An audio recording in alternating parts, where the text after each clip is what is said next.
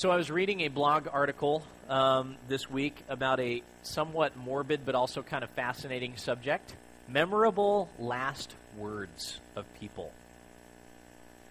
And some of them, it was kind of evident they weren't necessarily memorable because the words were memorable. They were memorable because of who said them or because of how they passed or who they were.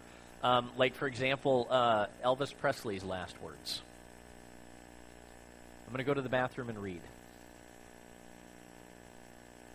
Not so memorable, but then you find out what happened to him and you go, oh, okay, that fits. That's interesting.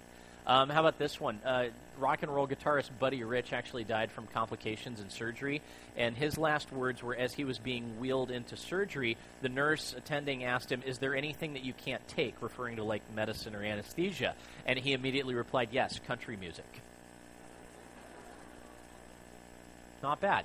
Not bad. Kind of classy, all right? I like it. Okay? A lot of people used their last words, though, to communicate things that were important to them. Some of them were significant because of their reflection on what was really important. Harriet Tubman, who was an escaped slave and the founder of the Underground Railroad, she died singing the song "Swing Low, Sweet Chariot," which I think is awesome. Okay? If I got to go, maybe it's going to be like singing "Swing Low, Sweet Chariot." That would be a good way to go. Richard Mellon, part of Carnegie Mellon, actually, multimillionaire investor, president of Alcoa. He had actually had a running game of tag going on with his younger brother for almost 7 decades. And his last words were to call his brother over and say, "Last tag, you're it." Poor Andrew was tagged. He was it for 4 years until he passed. But that was important to them, right? And he used his last words to convey his love and his care and his cherishing of that relationship that he had had with his brother for so many years. Many people, including Sir Arthur Conan Doyle, T.S. Eliot, John Wayne, and Humphrey Bogart, just to name a few, they had last words of affection for their spouses. And then you have people who had things that were important to them that you just went, okay. And sometimes you felt like it was kind of a waste. Like, here's an example. Convicted murderer James Rogers was standing before a firing squad in Utah and used his last words when they said, "Do you have any last requests?" He said, "Yes, a bulletproof vest, please." Smart guy. Didn't work out. Another convicted murderer, Thomas Grasso, used his last words to complain about his last meal. He says, "I did not get the SpaghettiOs that I requested. Instead, I got spaghetti, and the press needs to know." And they did. It seems like kind of a waste, though. It really did. What I really appreciate when I was reading this post, though, was people who expressed a certain clarity and peace about death and expressed last words of hope or joy. It's been said that the Renaissance sculptor Raphael, he only had one last word, that he uttered the word "happy" as he passed. Bo Diddley, more recently, when he passed, he was listening to the song "Walk Around Heaven," and the last thing that he did was give a thumbs up and mouth, "Wow, amazing." Blues singer Bessie Smith, she said words that I hope that I can mirror. "I'm going, but I'm going in the hands of the Lord." In the reading this morning, we are invited to view the last words of Jesus. And the journey to Jerusalem has brought us through palm branches and hosannas for the Messiah who has come, to the betrayal and condemnation of a criminal. It is completely flipped everything upside down in a week in Jerusalem. It's taken us through the Passover supper, where Jesus highlights that the real sacrificial lamb is not the one that's spread out on the table, but the one who's serving the wine and the bread and calling it his body and his blood. And he says that will be the thing that causes the punishment to pass over those who've identified with him. It takes us through the most fragile part of Jesus' psyche, where the coming betrayal and the pain and the burden of bearing the sin of the world have him so anxious and so overwhelmed that he is literally sweating blood through his forehead. We follow the journey through the kiss of Judas, through the kangaroo court that the Sanhedrin puts up, the denial and the abandonment of Jesus by all of his friends, including Peter, the parade out to Herod's palace and back, the flogging, the mocking, the conviction by Pilate and the Roman soldiers, and now, step after agonizing step, we have arrived at the end of the journey, and Jesus comes to a place called the Hill of the Skull. Outside town, where criminals are sent to be shamed and isolated and killed. And this is the setting of the death of Jesus. And this is the place where his last words come.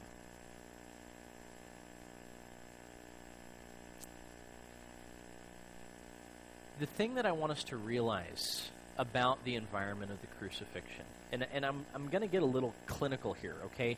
But it's hard to symbolize or condense the meaning of the cross into a single idea. It's hard to even fit this into a single sermon, okay?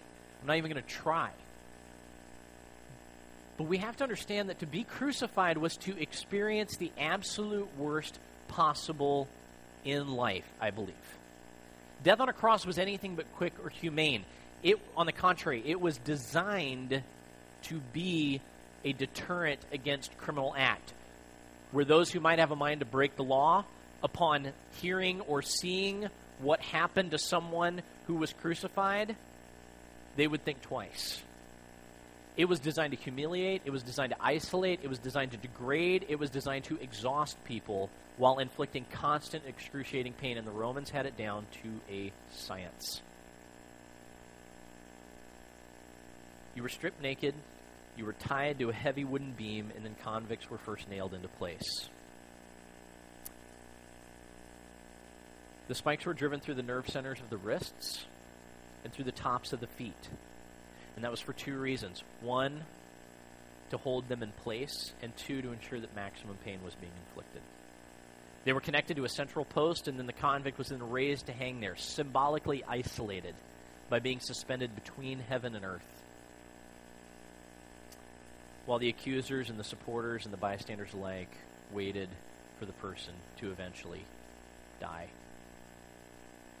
And death was by asphyxiation as a result of exhaustion. They were left in a position where they were unable to breathe, and the convict was forced to raise their body weight up on the nails that held them in place in order to be able to exhale and breathe in new oxygen.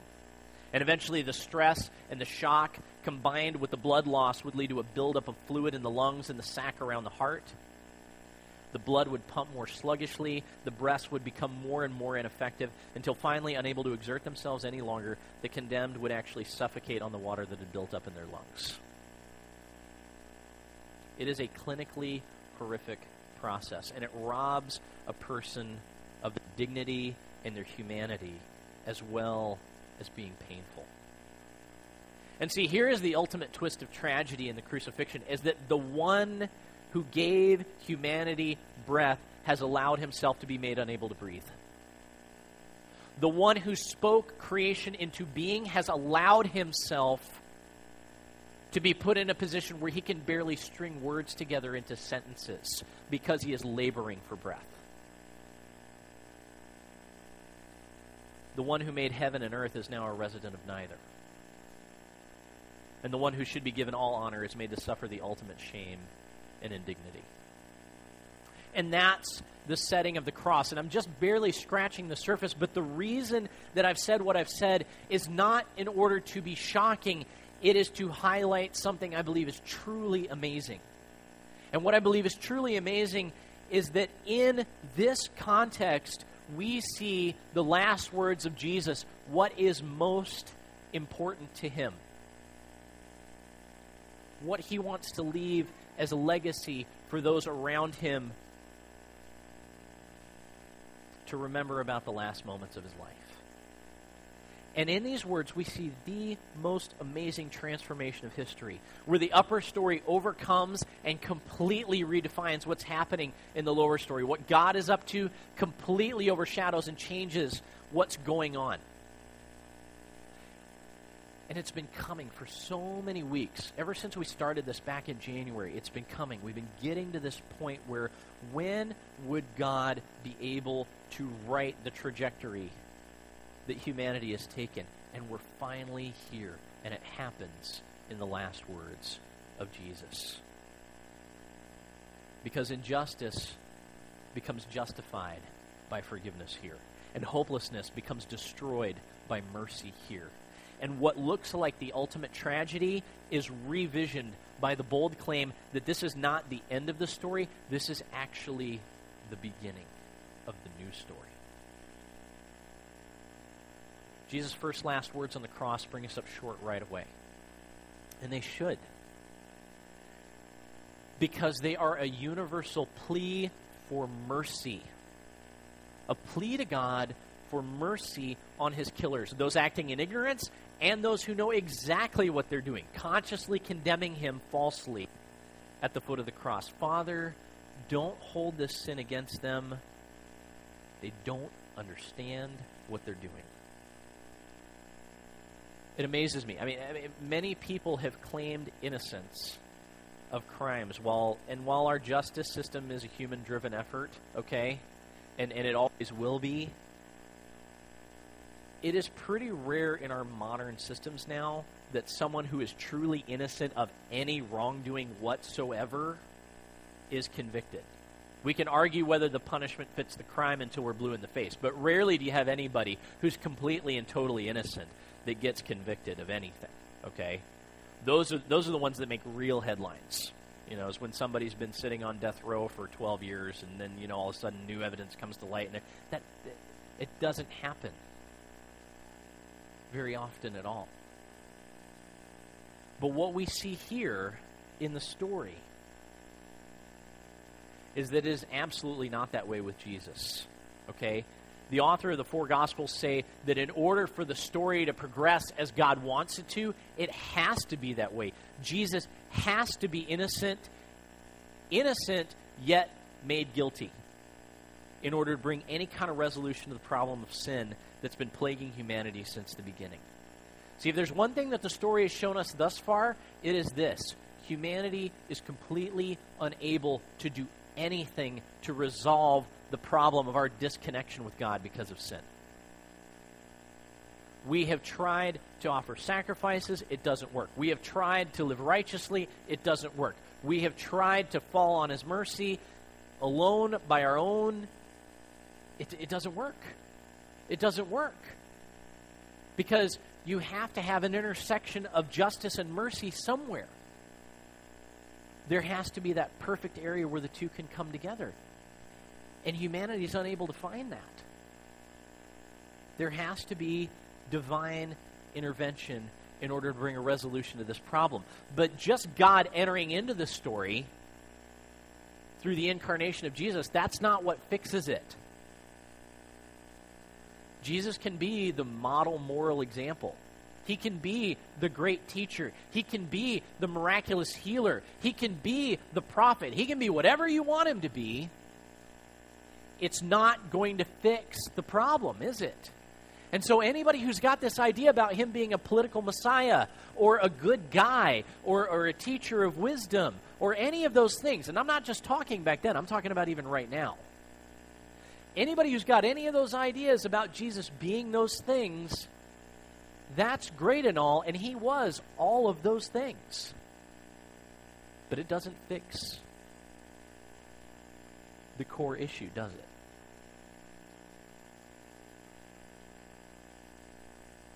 Jesus healing every one of their physical infirmities would not take care of the sin issue. Jesus teaching us all of the wisdom of heaven would not fix the issue that's in my heart. None of those other, Jesus being the model moral example for how a person should live in society as a pattern for me, it's not going to fix the fact that I can't do that. I can't do it consistently. I can't be that person.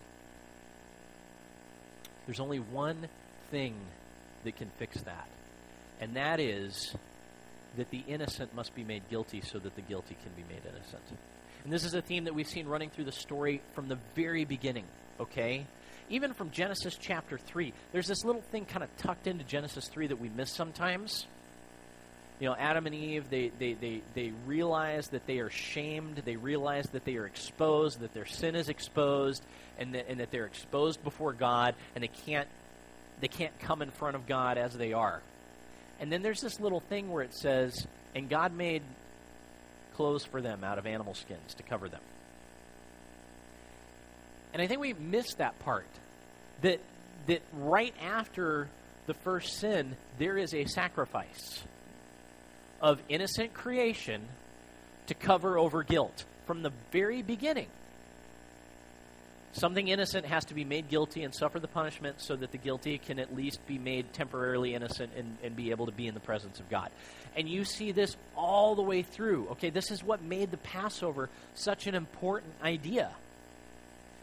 Is that the only thing that was going to separate Israel from Egypt as the punishment passed over was who had the innocent sacrifice painting the door frames. And the innocent lamb, the blood is shed and put out there on the door frames to cover over so that the punishment will pass. In Leviticus, this idea gets developed even more. The most holy festival of Jewish history is Yom Kippur, the Day of Atonement.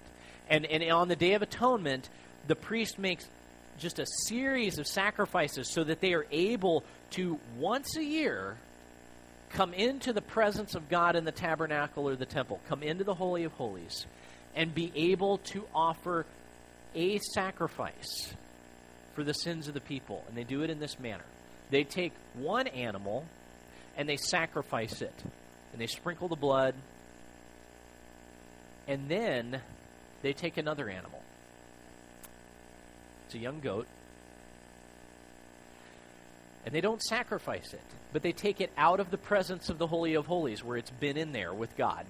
And they take it out. And they take it outside the temple, and they take it outside the camp, and they take it outside the walls of the city, and they take it out to the edge of the desert. And the priest lays hands on this animal and says, in a symbolic way, the sin that is to come of the entire nation is transferred onto this animal. And then they send it out into the wilderness. This is where we get the term scapegoat from. Okay? Innocent things being made guilty so that guilty things may be found innocent again. It's been happening all the way through Scripture, and Jesus brings ultimate meaning to it, because up until now, the innocent things are what?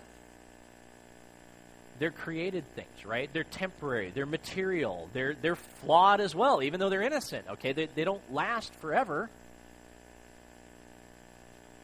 And so their effects are temporary as well. But now something is different. Now the one who is innocent, who's being made guilty, is not temporal, he's eternal. He's not merely created, he is the creator. And he takes on the punishment. And he is made guilty. And he says, let the guilt rest on me. Don't let the guilt rest on them. What is most important to Jesus in his last words? That we might find his forgiveness.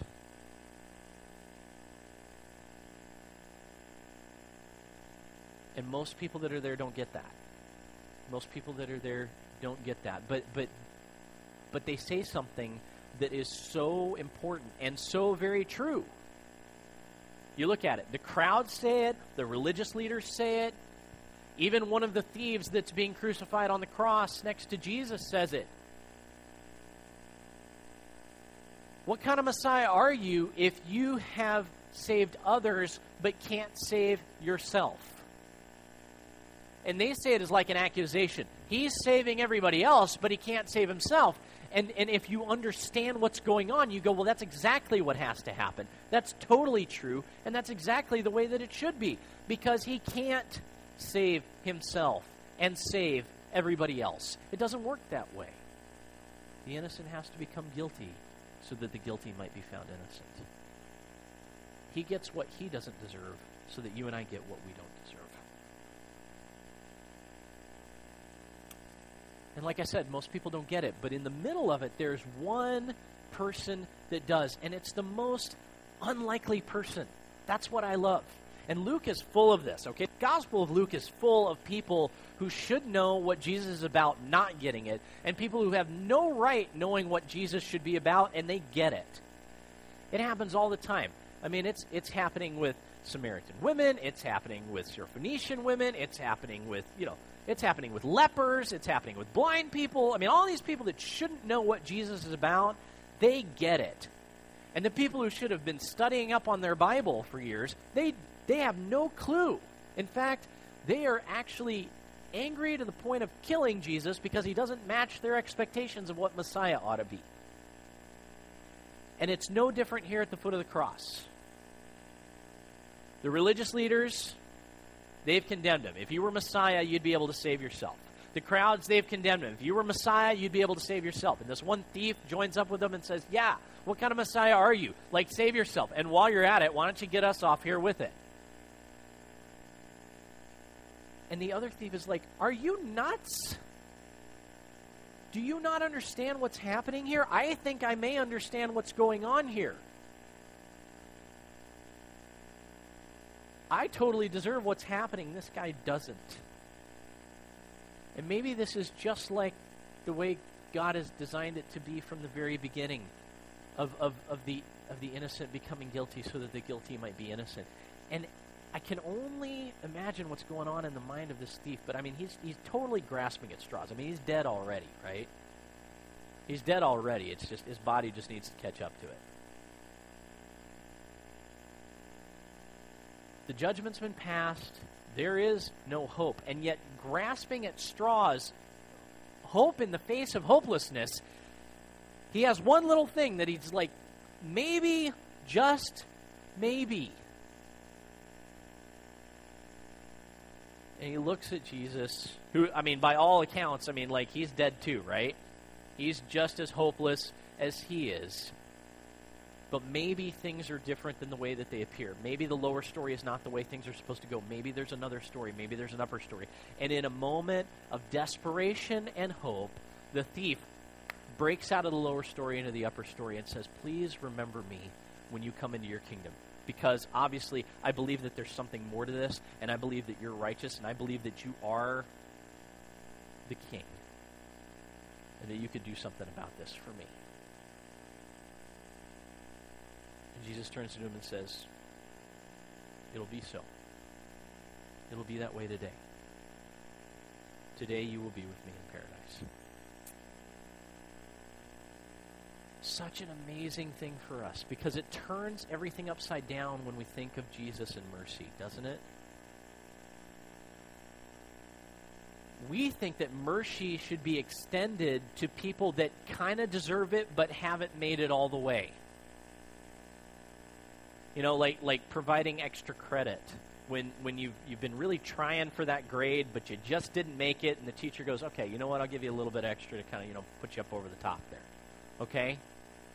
If that's the way that mercy worked, then the people that deserve it are the Pharisees. The people that deserve it are the religious leaders that have been really trying. Or maybe we just say that mercy is for those who act out of ignorance. Okay? Maybe mercy is for the Roman soldiers who they don't know anything about this, and they aren't breaking any laws of the land. They're just doing their job, man. Maybe they're the ones that deserve the mercy. Who gets the mercy here? The least likely person. The one who knows better, the one who's totally guilty, and the one who has absolutely no hope. That's the one who gets mercy. And it redefines mercy for us because simply we now know this. The only limit on who God will extend his mercy to, the only limit is, are they willing to accept the mercy or not? Are they willing to ask for it or not? That's the only limitation to the invitation now. For you and me, Do we need the mercy of God? Do we want the mercy of God? The only limitation on it is, are we willing to ask for it or not? It's not how hard we work. It's not how much we know. It's not how good we are. Are we willing to ask for His mercy or not? Even today, are we willing to ask His mercy or not? Because I think somehow we have still gotten into this mindset that mercy is God making up for the difference after I've tried as hard as I can. Not that mercy and grace are not just the things that make up for it when I mess up. Mercy and grace are the things that even enable me to live. I always come back to that Dallas Willard quote that I love so much. Grace is not for the sinner. Grace is for the saint, right? You want to know who burns up grace more than anybody else? The saint who is trying to live like Jesus. I mean, they burn up grace because grace is the reason that we are even able to do anything good. And if we were willing to surrender to that kind of mercy and that kind of grace, what would that do to us? But these are the words that Jesus says to us. He's like, I want you to realize the thing that is most important to me is that you find forgiveness and that you know my mercy is there for you because of this. I don't care how unlikely a candidate you are for mercy. My mercy is there for you. Those are the things that He wants you to know as He dies, as He labors for breath. And then there is the last one, and I love the last one even probably more than any. I was remembering with all of the recent plane crashes and things like that have gone on, I was remembering like the first plane crash story that I really remember as a kid was the one that happened on October 16th, 1987. It was Flight 255, Northwest Airlines. It crashed in Detroit, Michigan, right after takeoff. It's the first one that I remember. I don't know why I remember that one. I just remember that one as a kid, kind of being when I was old enough to realize, like, oh wow, planes like crash. And then of course we were flying to Texas for Christmas like a little ways later, and my parents were having to like, it's okay. It doesn't happen very often. You're going to be okay. Well, what if it happens this time? Jesus loves you. You're going to be okay. It was like, okay. I'm like, 10 years old. I'm still figuring this all out. I don't know if that's such a good answer or not right now, but it's all right. But I remember this one. It killed 155 passengers and all the crew. There was only one survivor. That was the other reason I remember this, is that it was everybody dies, but there's one survivor, and it's a 4-year-old girl. Her name's Cecilia Chechen. Okay? She is found wandering around the wreckage, completely unharmed, really, for the most part. She's got the little, bruises and scrapes and scratches, but no injuries. Nothing's broken, nothing. And everybody's going, what on earth? How? And as they start piecing together the investigation of what happens, they realize that the reason that she survives this accident is because of someone else. See, moments before the plane was about to crash, knowing that all was lost anyway, her mother unbuckled her own seatbelt, turned around, knelt down in front of Cecilia, and just wrapped herself around her. And as the plane crashed, her body took all the devastation and spared it from Cecilia. There's an interview. There's actually an interview with her that they did very, very recently. She's a woman in her 30s now, right? And just hearing her kind of talk about the life that she's had as a result, she's kind of going, I got a scar here, I got a scar here, I got a scar back here, and then she's also, and I got a tattoo of an airplane here. Because I never, ever, even if I forget all the scars, I never, ever want to forget that my life came at the expense of someone else, and that I've lived through tragedy. And I am more whole for having lived through tragedy. It was an amazing interview. You should definitely look it up. But her mom, Paula, took the brunt of the trauma on her body to spare her beloved child from the trauma. And I know of no better illustration than that to describe what's happening with Jesus for us, and also then what happens with Jesus and his Father when he says his very last words, "Father, I entrust my spirit into your hands."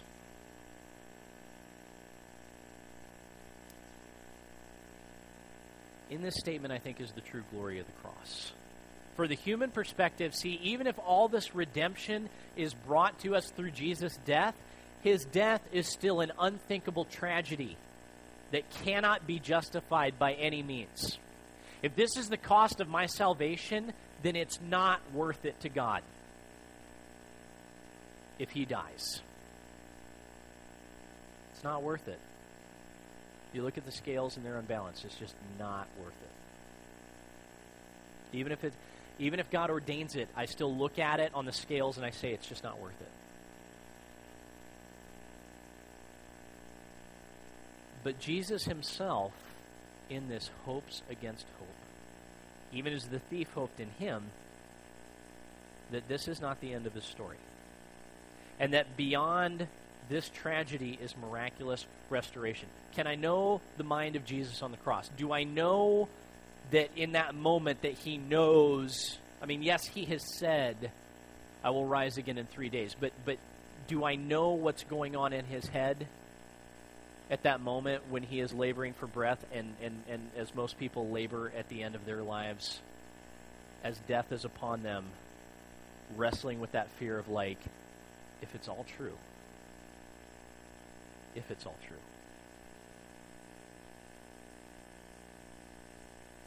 And somehow in the middle of that, Jesus chooses to hope beyond all hope and say, okay, everything that I've entrusted to the Father I believe is true, and so I put my spirit in your hands, God. And as Jesus uses his body to shelter us from the devastation of sin, God then turns and shelters his Son from the devastation of death. And even as he dies, we find out that it's not the end of the story. It's just the beginning.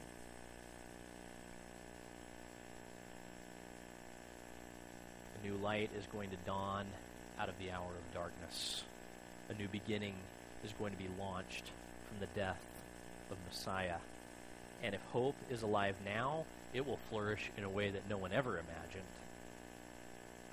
as a stone is rolled away from an empty grave. And so I think the invitation to us today is very, very plain and very, very simple. It's been building up to this time and place for weeks and weeks and weeks, and so I put it out there for you. Okay? We have been spending this time rediscovering who Jesus is. We've been rediscovering what his entrance into the story means for us, what it means for him to be the Son of God, what his kingdom is all about, and the direction that he is going and that he calls us to in discipleship. And now we reach the heart of the gospel, that Jesus did for you and me what Paula did for Cecilia on that fateful day. As the prophet Isaiah said, the punishment that was upon him has brought us peace, and by his wounds we have been made whole again. He had a choice to make. He could have jettisoned himself out of that, saved his own life, saved all of the pain and devastation of sin from his body and survived. Or he could wrap himself around you and save you. And he chose you. And he chose me. And he still chooses you. And he still chooses me.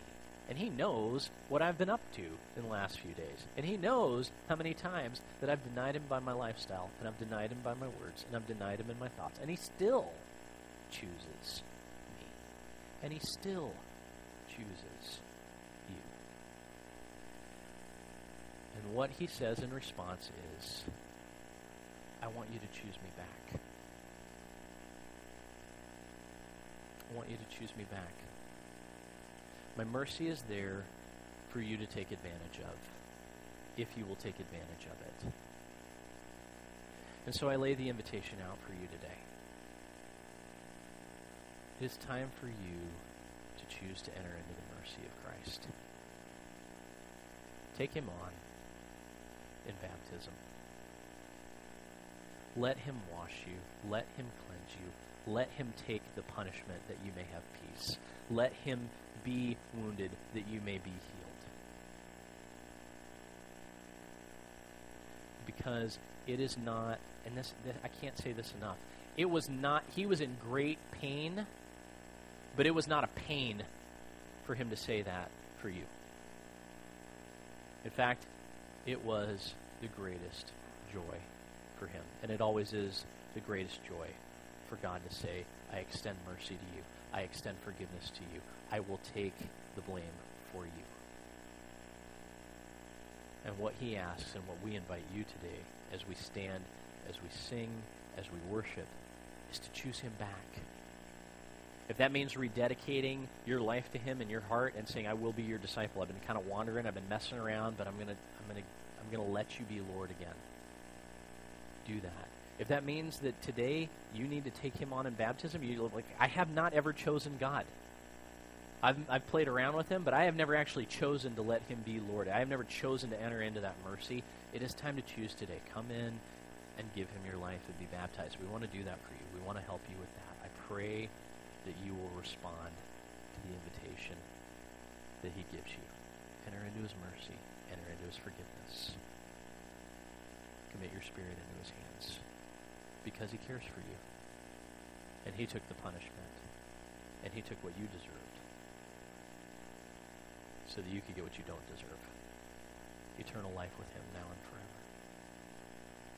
Let's stand. Let's worship together.